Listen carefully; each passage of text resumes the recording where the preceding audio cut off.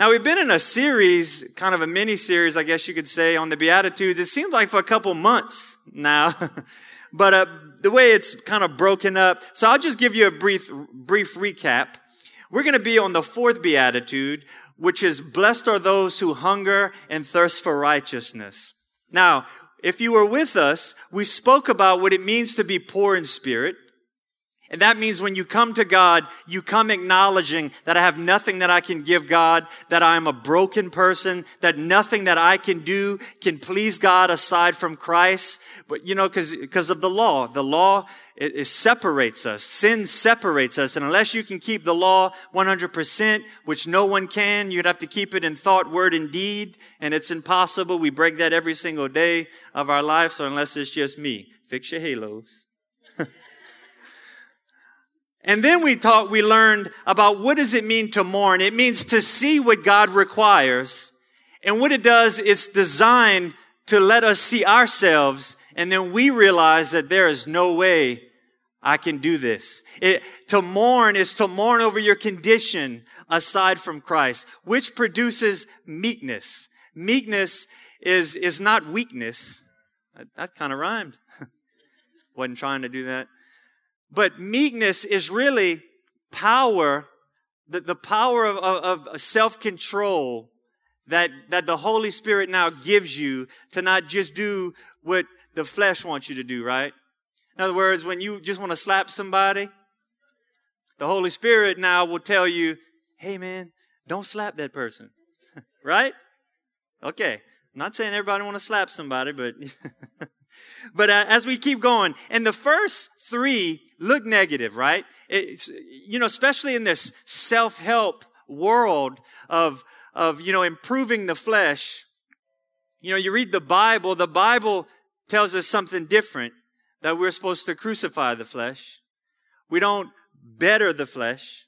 We lay it down. We cast it off. It's a costly assessment when you begin to look at yourself in the light of the gospel, in the light of Jesus Christ, and in the light of what God expects. Remember, the kingdom of God, the entire premise is about dying to self. Taking those sinful ways that we were born with and laying them down and following Christ in His righteousness. See, the foundation of Christianity is built on 100% absolute truth. That means we don't wake up and say, this is how I feel. We wake up and say, this is what the Bible says. I have to line up to that.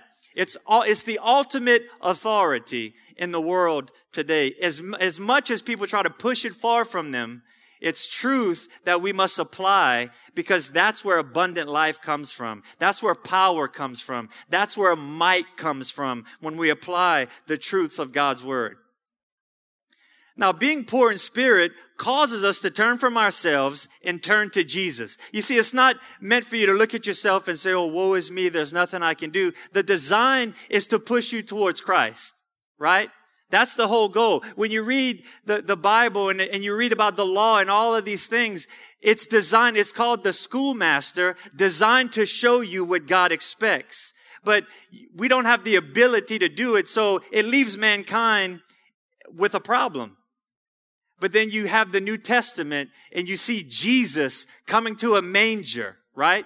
As we just sang about, coming to grow up to be the King of Kings and Lord of Lords. And He is the one who was able to continually keep the law beyond it. All what we could not do, He Himself did. And our faith in Him makes us law keepers. You see, if we begin to mourn, we see ourselves in the light of Christ. What it does is it causes us to reach out to Him. It causes us to apply what He taught. It causes us to look at our condition and you say, I don't want to do this anymore. I don't want to live like this anymore. Have you ever gotten to that point?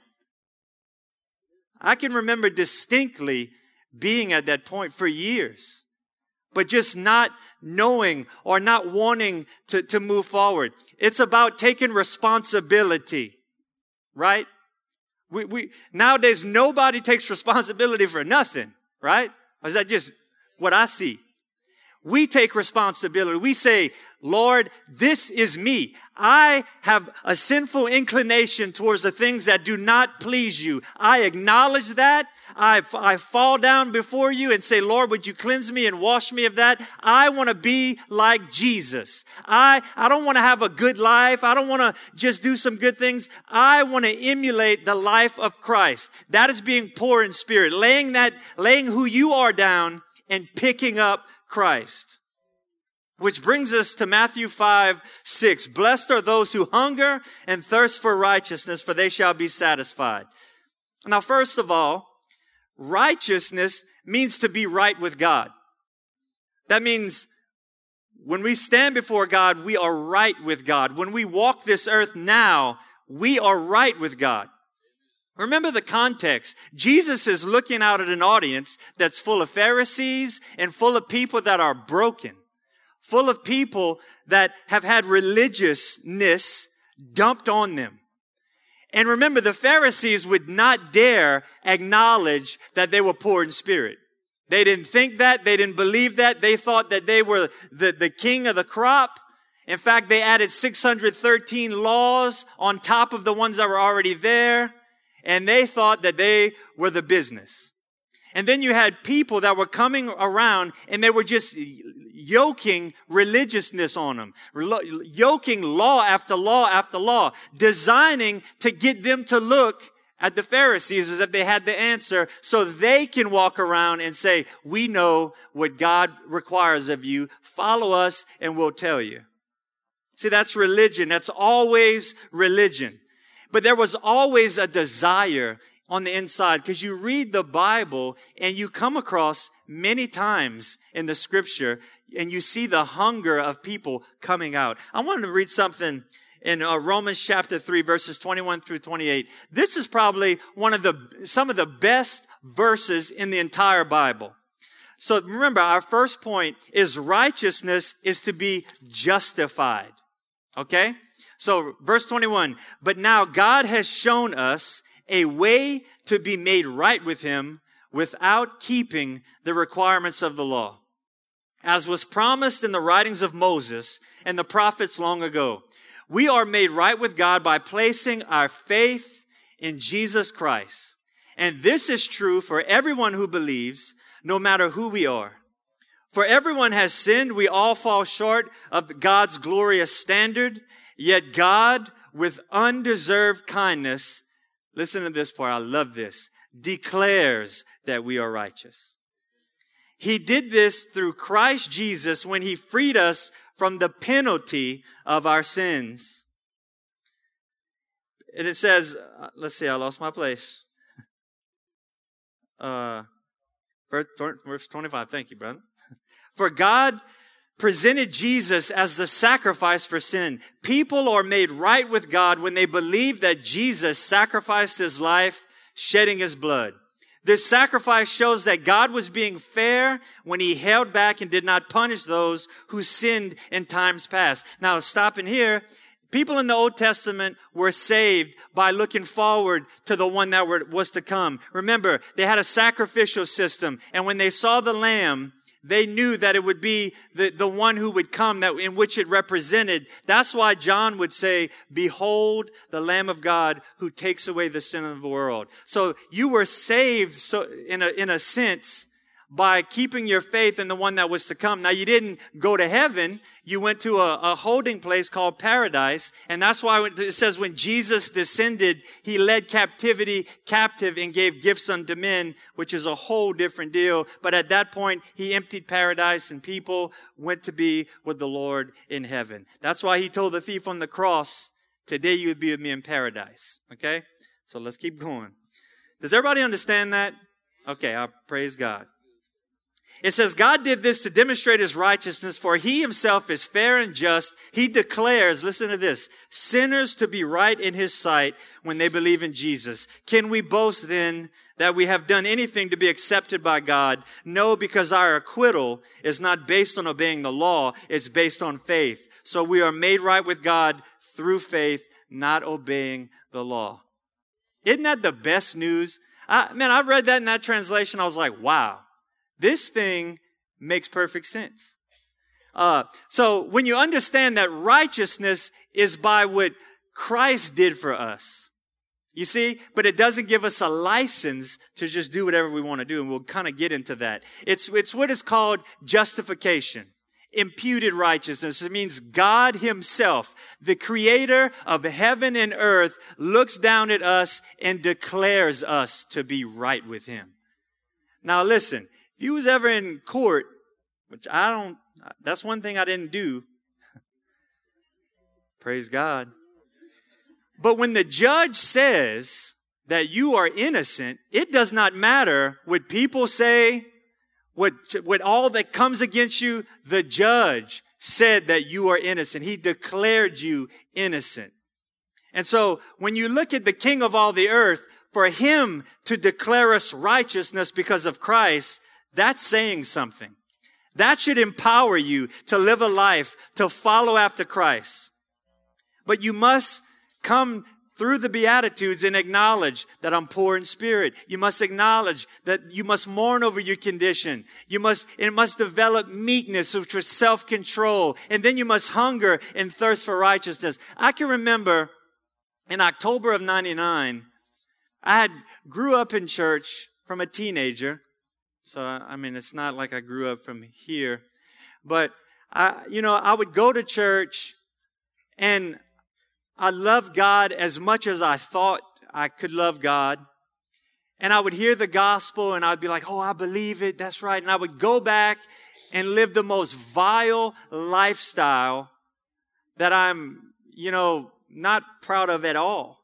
But I remember one night after hearing the gospel hundreds of times. I mean, I'm talking, I told you I went in the baptismal tank 6-7 times, walked the aisles, every church camp, big Cajun dome things, walked the aisle, small churches walked the aisle. I mean, I knew what it was like to walk the aisle. And in my mind, I wanted to serve God. Because the gospel, you're around it, and the gospel is amazing, regardless if you're saved or lost. If you read it, you're going to be mesmerized. Because Jesus is just mesmerizing. But I remember coming to the altar. Well, I take that back. Coming to the first pew because I couldn't make it to the altar. And just begin to weep uncontrollably because the veil had come off, right? You ever experienced that? I'm talking, you begin to see things differently. I recalled in that moment, I can still remember my thoughts. All the times I told God, get away from me. Get away from me. Saying it. Not just, oh, God, move. I was like, God, stop, move. My mom and dad's prayers were chasing me down. I'm telling you.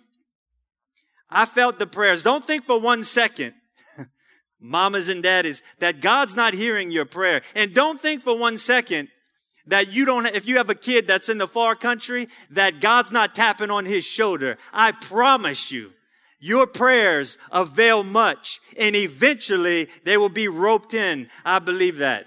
Amen. Praise God. But then I remember I began to reflect on his goodness. See, I had heard about hell. So, in my lost condition, I was like, all right, okay.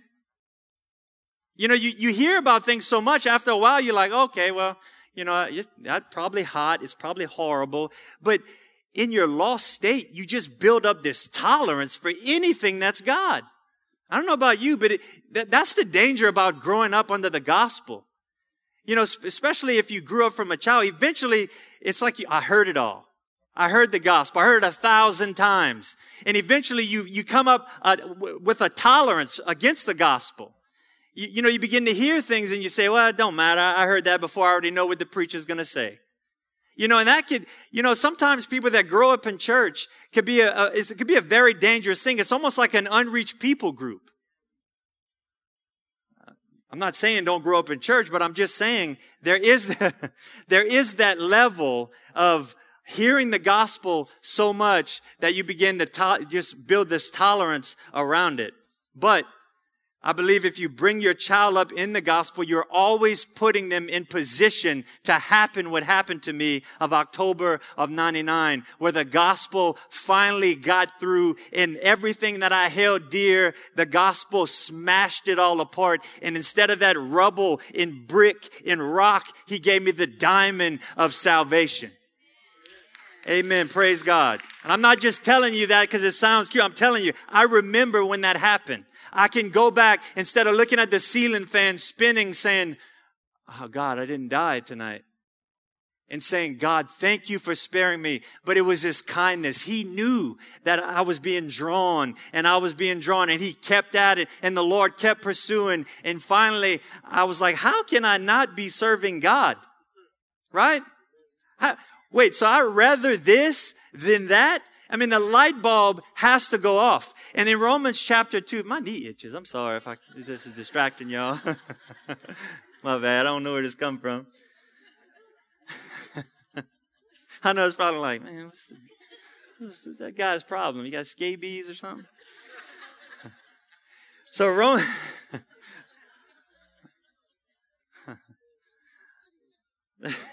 All right.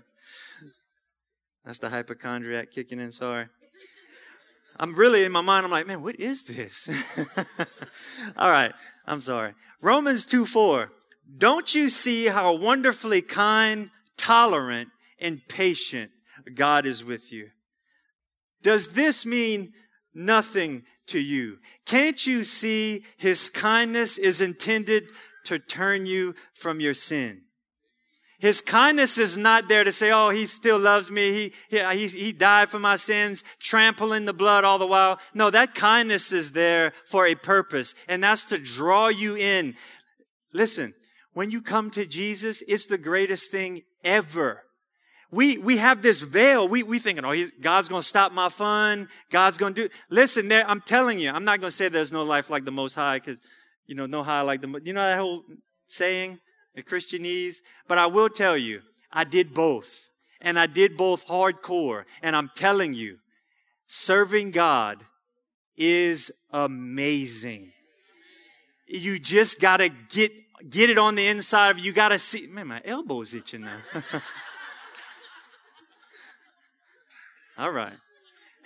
You really just have to get it on the inside of you. And you have to put yourself in position to allow God to do what he needs to do. He's not trying to take your fun. He's trying to give you abundant life. Right? That's what he's trying to do. Instead of hugging toilets, you're hugging Christ. I'm telling you. That's just me in my house. But listen, it produces a meekness. Remember, I told you a couple weeks ago that meekness is power under control. And God has his hands full if you're a born-again believer on that self-control issue, right? It's like, God, man, he's merciful and faithful. But that meekness under self-control, which is power not to just do what you want to do or what the flesh wants to do, but power to really follow Christ and serve Christ. And what happens is it gets you to start hungering and thirst for the things of God. Listen, I remember after that happened, I moved back home. I had to get out of Lafayette because there were still the things that I was engaged in were the bondages. And I can remember leaving and going home and just being like, and during that time, the couch, we opened the couch up and I would lay down in front of the TV because my room was full of other things. And I would put on Christian television. And let me tell you something. I was like a little kid. You know how they lay down and they just feet up? I was just absorbing. I was absorbing Miracle Spring Water, Money Cometh, snake oil, everything. I was like, wow. I was listening to the stuff that was like, man, all right, finish it up. But all of it was feeding me. I was just soaking it up. So I'm telling you, that hunger and thirst for righteousness, it happens in the pursuing, right? Just when you start. I didn't know how to read all kind of verses. And, I still had the teenage Bible that kind of explained a little bit. I didn't really understand, but listen, I was so hungry and thirsty, and I would stay up all night watching everything there was on Christian television and was not getting full. I was still hungering and thirsting. And that's what God wants to do. The problem is, once we get saved, we start filling it with other things that God told us to leave alone. Okay, all right. He told us to leave it alone, and we're like, why don't I hunger and thirst? What are you feeling or feeding yourself with? Because God is trying to take you from glory to glory to glory. If 6 months after you're saved, you start going downhill, that's not God's fault. God is saying, come on, let's go. I got something for you. I want to show you great and mighty things that you do not yet know. But we abandon ship. We go back to the things that he delivered us from. Remember the Pharisees, they couldn't receive anything because they stopped at being poor in spirit. They stopped. They looked at the gospel and they said, we don't need to hear all that. We already know what the Bible says. But then you would have people like the rich young ruler who was coming to Jesus, wanting that hunger and thirst. You see Nicodemus sneaking away from his fellow Pharisees saying, man, there's no doubt that you're from God. What must I do to be saved? Right? There was that hunger walking alongside of Phariseeism. You see, that's why Paul would constantly say we're in Christ. When we walk away from those things, we get a new nature, right? You know what I'm talking about? The things that I wish I could stop doing this, but you keep on before you're saved. And all of a sudden, you just don't want to do that anymore, right? The more we grow in Christ, the more we mature in Christ, and we become more sensitive to what pleases Christ.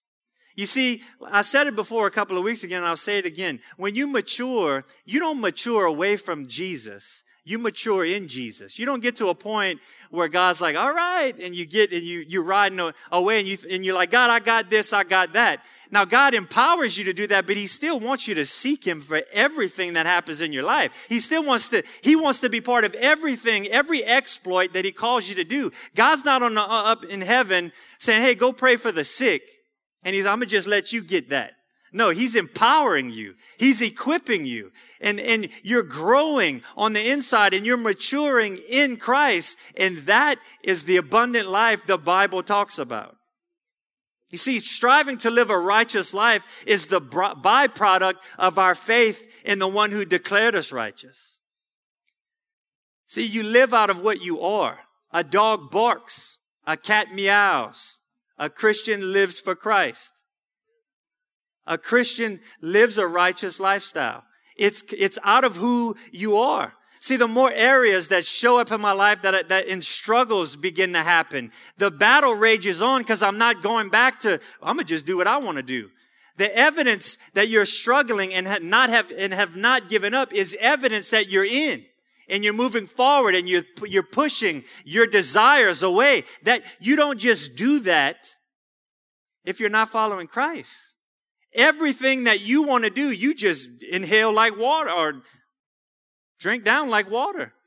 You just want to do what you want to do to fill whatever you have. But when you're serving Christ, he's not a taskmaster. You want to do more. You want to love him. You want to walk with him, right? If there's no fight, there's no relationship. You might have religion. See, religion would rather you line it up and say, I did this, I missed this. I'm going to do 3 things here. But relationship says, Lord, I shouldn't have said that. I'm sorry. Why? Because I'm hurting the one that I serve, the one that I love. That's the motivation for living a righteous lifestyle. It's me knowing I'm the righteousness of God in Christ that propels me to want to live righteous. See, man can't produce it. I can't tell it to you. I can't make you want it. It's something that happens when the Lord begins to work in your life. And it starts by for being poor in spirit. Remember, starting off saying, God, I know, listen, when I was with the Lord that time, I said, God, I done messed up, man. I don't have anything to give you. But if you'll have me, I will serve you for the rest of my life. Take my broken pieces, and if you can fix it, have at it. It's that submit, like, I have no rights, God. I don't deserve anything. I had gotten to that place where I was really like broken. And that's what brokenness does. But what it does is it allows you to bring your life to the potter that can smash everything that you brought to him, and he can sculpt something that's beautiful, and it's the life that he has for you. That's what he wants to do in your life. He don't just want to keep you out of hell. He wants you to walk as a blood-bought child of God, defeating the devil at every corner. We just throw in the towel too early. But here's what happens. We flip-flop, we fall short in the area, we walk away saying this Jesus thing don't work, I'm not righteous. We begin to focus on the things that we do, and therefore we feel like we've gotten out of Christ. We feel like a failure. But I want to assure you, go back to the position that you think you're not in. When Jesus died for you on Calvary, because you feel it or not, does not mean it's not so. It does not mean your name is not in a real book, in a real heaven.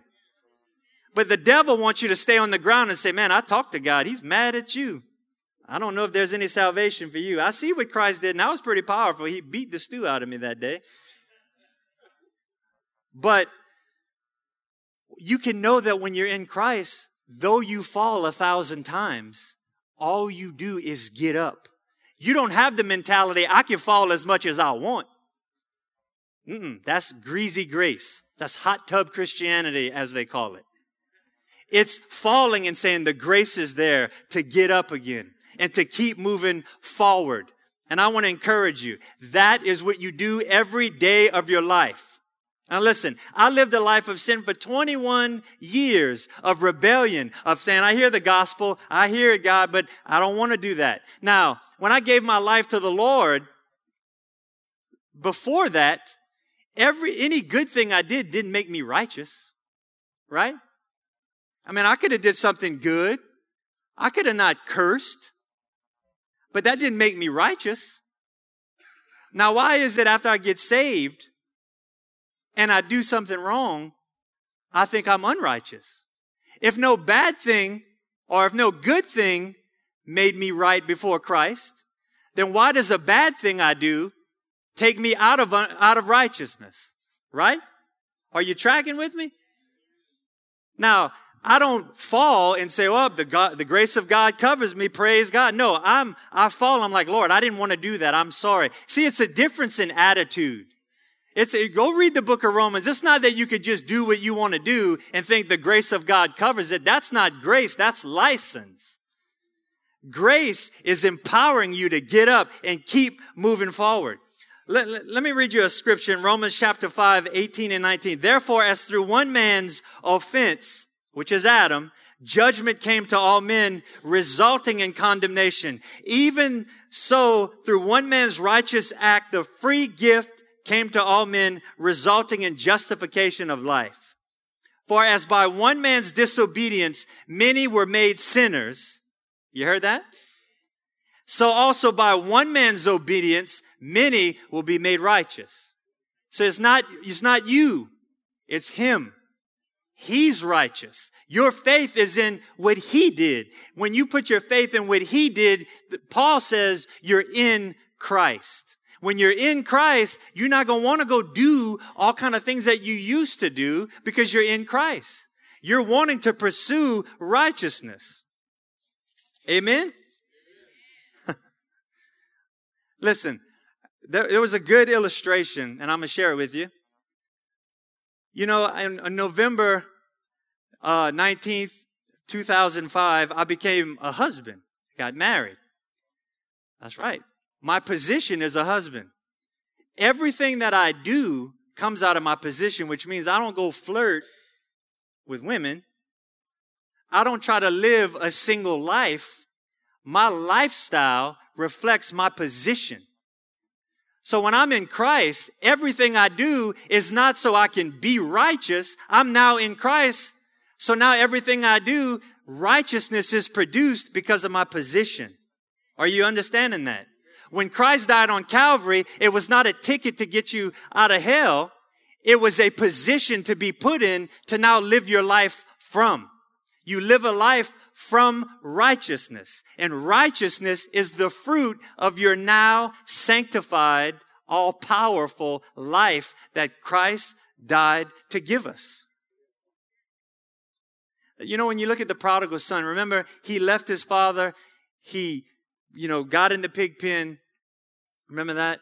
And he got hungry and he began to eat husk. The stuff that the pigs would eat, which is very disgusting. But he began to eat that because he was hungry. But when he began to starve, he went back to his father. So see, when you're hungry, you may dabble or do this and that. But when you get to a place of starvation, you will run back to your father. I'm not saying you're not going to jump the fence. I'm not saying you're going to not try to get muddy. Because, you're getting that fleshly moment, right? Never mind, that's just me again. To keep them angel wings from coming out. Fix my halo. But seriously, you have those moments where you're like, well, man, I don't understand. Those struggles, man, I was talking to someone today and they just, man, I don't know, it was through text. And they're just on the brink of wanting to give up. That will produce a what's the use lifestyle because now, I'm giving up. Listen, if you don't quit, God won't quit. That's right. If you stay, that's praise God.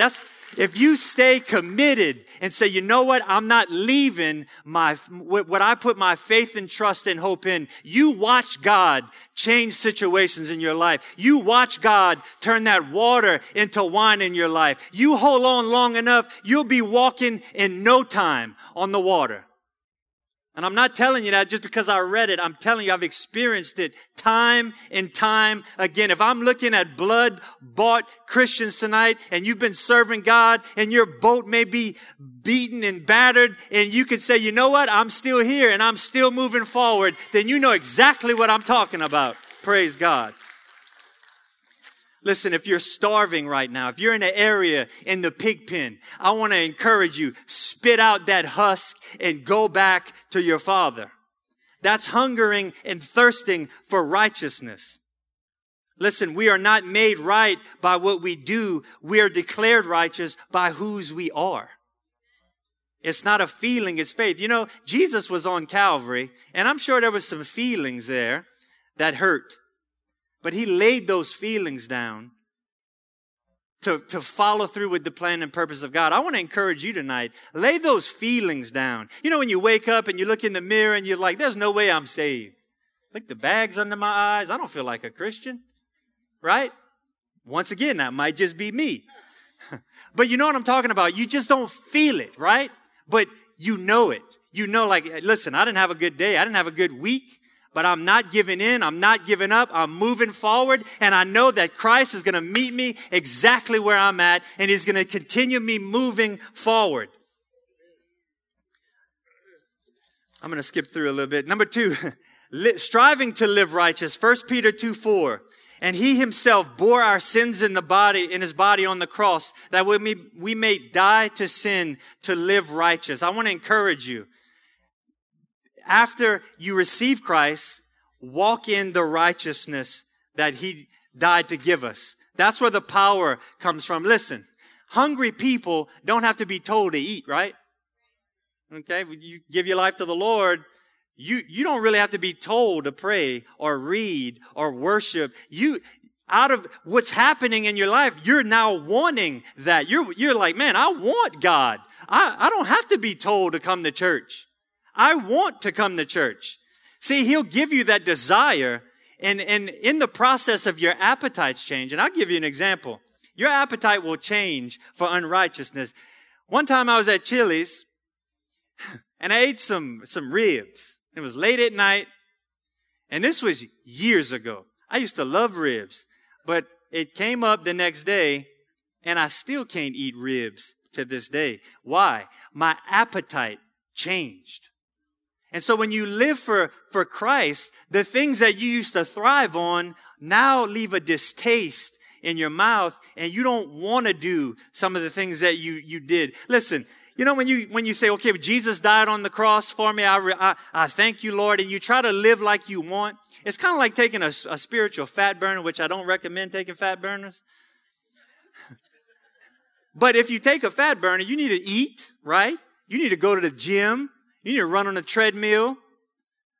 You're probably thinking I'm saying go take fat burners, huh? I probably should know it. My knee's itching again. But anyway, so because you're righteous in Christ, that doesn't mean that everything's just gonna, well, I can do whatever I want. That was the point and why I told you that. You still are gonna walk it out. Really, my life, when I think about the righteousness of Christ, I want it to manifest here on this earth. I want to live for God. I want to make God smile. It's not because I'm trying to get something from God. I already got it. I already have eternal life. It's out of an overflow of joy and appreciation for what he did for me. You remember that story in the Bible when the lady came and threw herself at Jesus' feet? And Jesus is like, hey guys, listen up. When I came in here, none of y'all even anointed me. Y'all didn't wash my feet. But yet this lady, remember, and he said, who has sinned? And then he said, and her sins are many. It's like, I know some of y'all probably know her. But she was forgiven much. So out of being forgiven much, she loved much. I think sometimes, it's not that some people are worse than others. Some people know how to reflect better than others. When you're looking back at your life, you might not have had this life of sin and drugs and alcohol, but you didn't watch the best things. You didn't do the best things, right? Your life wasn't all perfect. But when you reflect on, man, Christ saved me from that, and he saved me from whatever else I was going to get into. And then that produces a joy and a happiness that is beyond belief. Number 3, what produces that hunger and thirst? And it's like I just told you, it's a new appetite, and you can read that in Ephesians chapter 4, 21 through 24. Now, as we close, I just want to tell you the result. The result of all of these benefits of the Beatitudes is you will be satisfied. You know how when you do something for the Lord and nobody knows it, but you feel like, I'm satisfied, right? That's that satisfaction, right? And when you fall, when you mess up, when you sin, when you don't have a good day, you don't have a good week, and you run to Christ, and you just throw yourself at his feet and you say, God, I'm sorry. Lord, I'm sorry. I thank you that you have washed me and cleansed me from that sin. And I thank you that I am still righteous before you. See, it's the attitude of the heart. Not, I can do whatever I want, and the minute I get tired of this sin, I can go and ask God to forgive me. That's not it. It produces this meek lifestyle where you run to God. Don't you get up from there and feel satisfied? Don't you get up from there and say, you know what? I love my relationship with God. See, our part is to hunger and thirst. His responsibility is to satisfy. But like I said earlier, it's in the pursuing. Blessed are those who hunger and thirst, for they shall be satisfied. Not blessed are those that have attained and are they've eaten a lot. They ate a lot of gumbo, some crawfish, all that. No. Blessed are those who are hungering and thirsting for righteousness, and you shall be filled. I want to read one more verse as we close, and we can stand here. Psalm 17:15. Listen to this, one of the best verses in the Bible. Because I am righteous, I will see you when I wake. I will see you face to face and be satisfied. Isn't that amazing? That one day we're going to stand in the presence of God, and God's going to just welcome us in, not because of all the things we did. Yes, we get rewarded for that, but we're going to look on the Son of God, and we're going to see those nail-pierced hands and his holes in his feet, and we're going to be able to say, And because I imagine things a lot. And I could just picture me grabbing Christ's hand and feeling that hole and saying, that was done for me. That was done for my struggle. That was done for my disappointments so I can get up. That was done when I blew it, when I walked away, when I threw a fit. I mean, I literally at times would get on the ground and pout like a child. Y'all want to laugh, but it's a serious moment. But I'm serious. It got to the point where I was like, just crush me, God.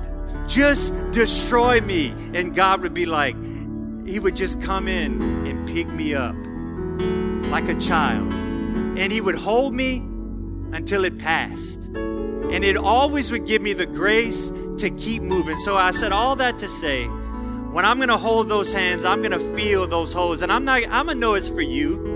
I'm going to know it's for you, but I'm going to know it was for me. And listen, we will never be separated from our Savior. I want to pray with you tonight. If you can say, Kelly, I finally understand the gospel and I want to receive him tonight. I want to see your hand. I want to see your hand. Praise God. I see your hand. Anybody else? I see your hand. Thank you, Jesus. I want you to pray this prayer with me. And it's not the prayer that saves you. It's if you mean it. God sees your heart. And no matter how beautiful the prayer is, he sees the desire and that hunger and thirst that you have on the inside of you. And it's that hunger to say, I don't want to do those things anymore. I want Jesus. I want you to pray with me. Dear Heavenly Father, let the whole church pray. Dear Heavenly Father, I come to you in the name of Jesus. I confess that I have sinned, that I have broken your laws, but I receive the gift of salvation. I confess that Jesus is Lord, and I acknowledge that you raised him from the dead. I am saved. I am born again. In Jesus' name, I pray. Amen. Give him a hand clap of praise. Praise you, God.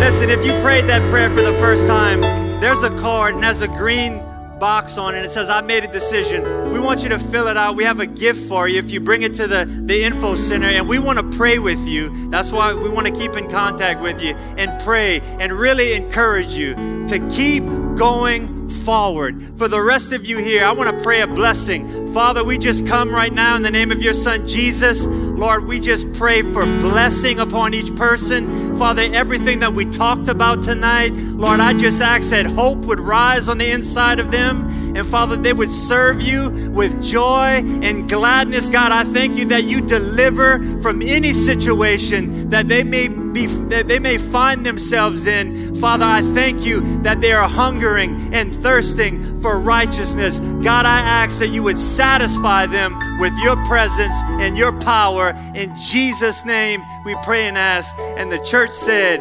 amen and amen. Praise God. Amen. Well, if you need prayer for anything, we'll be up here. We'd love to pray for you. God bless you. Good night.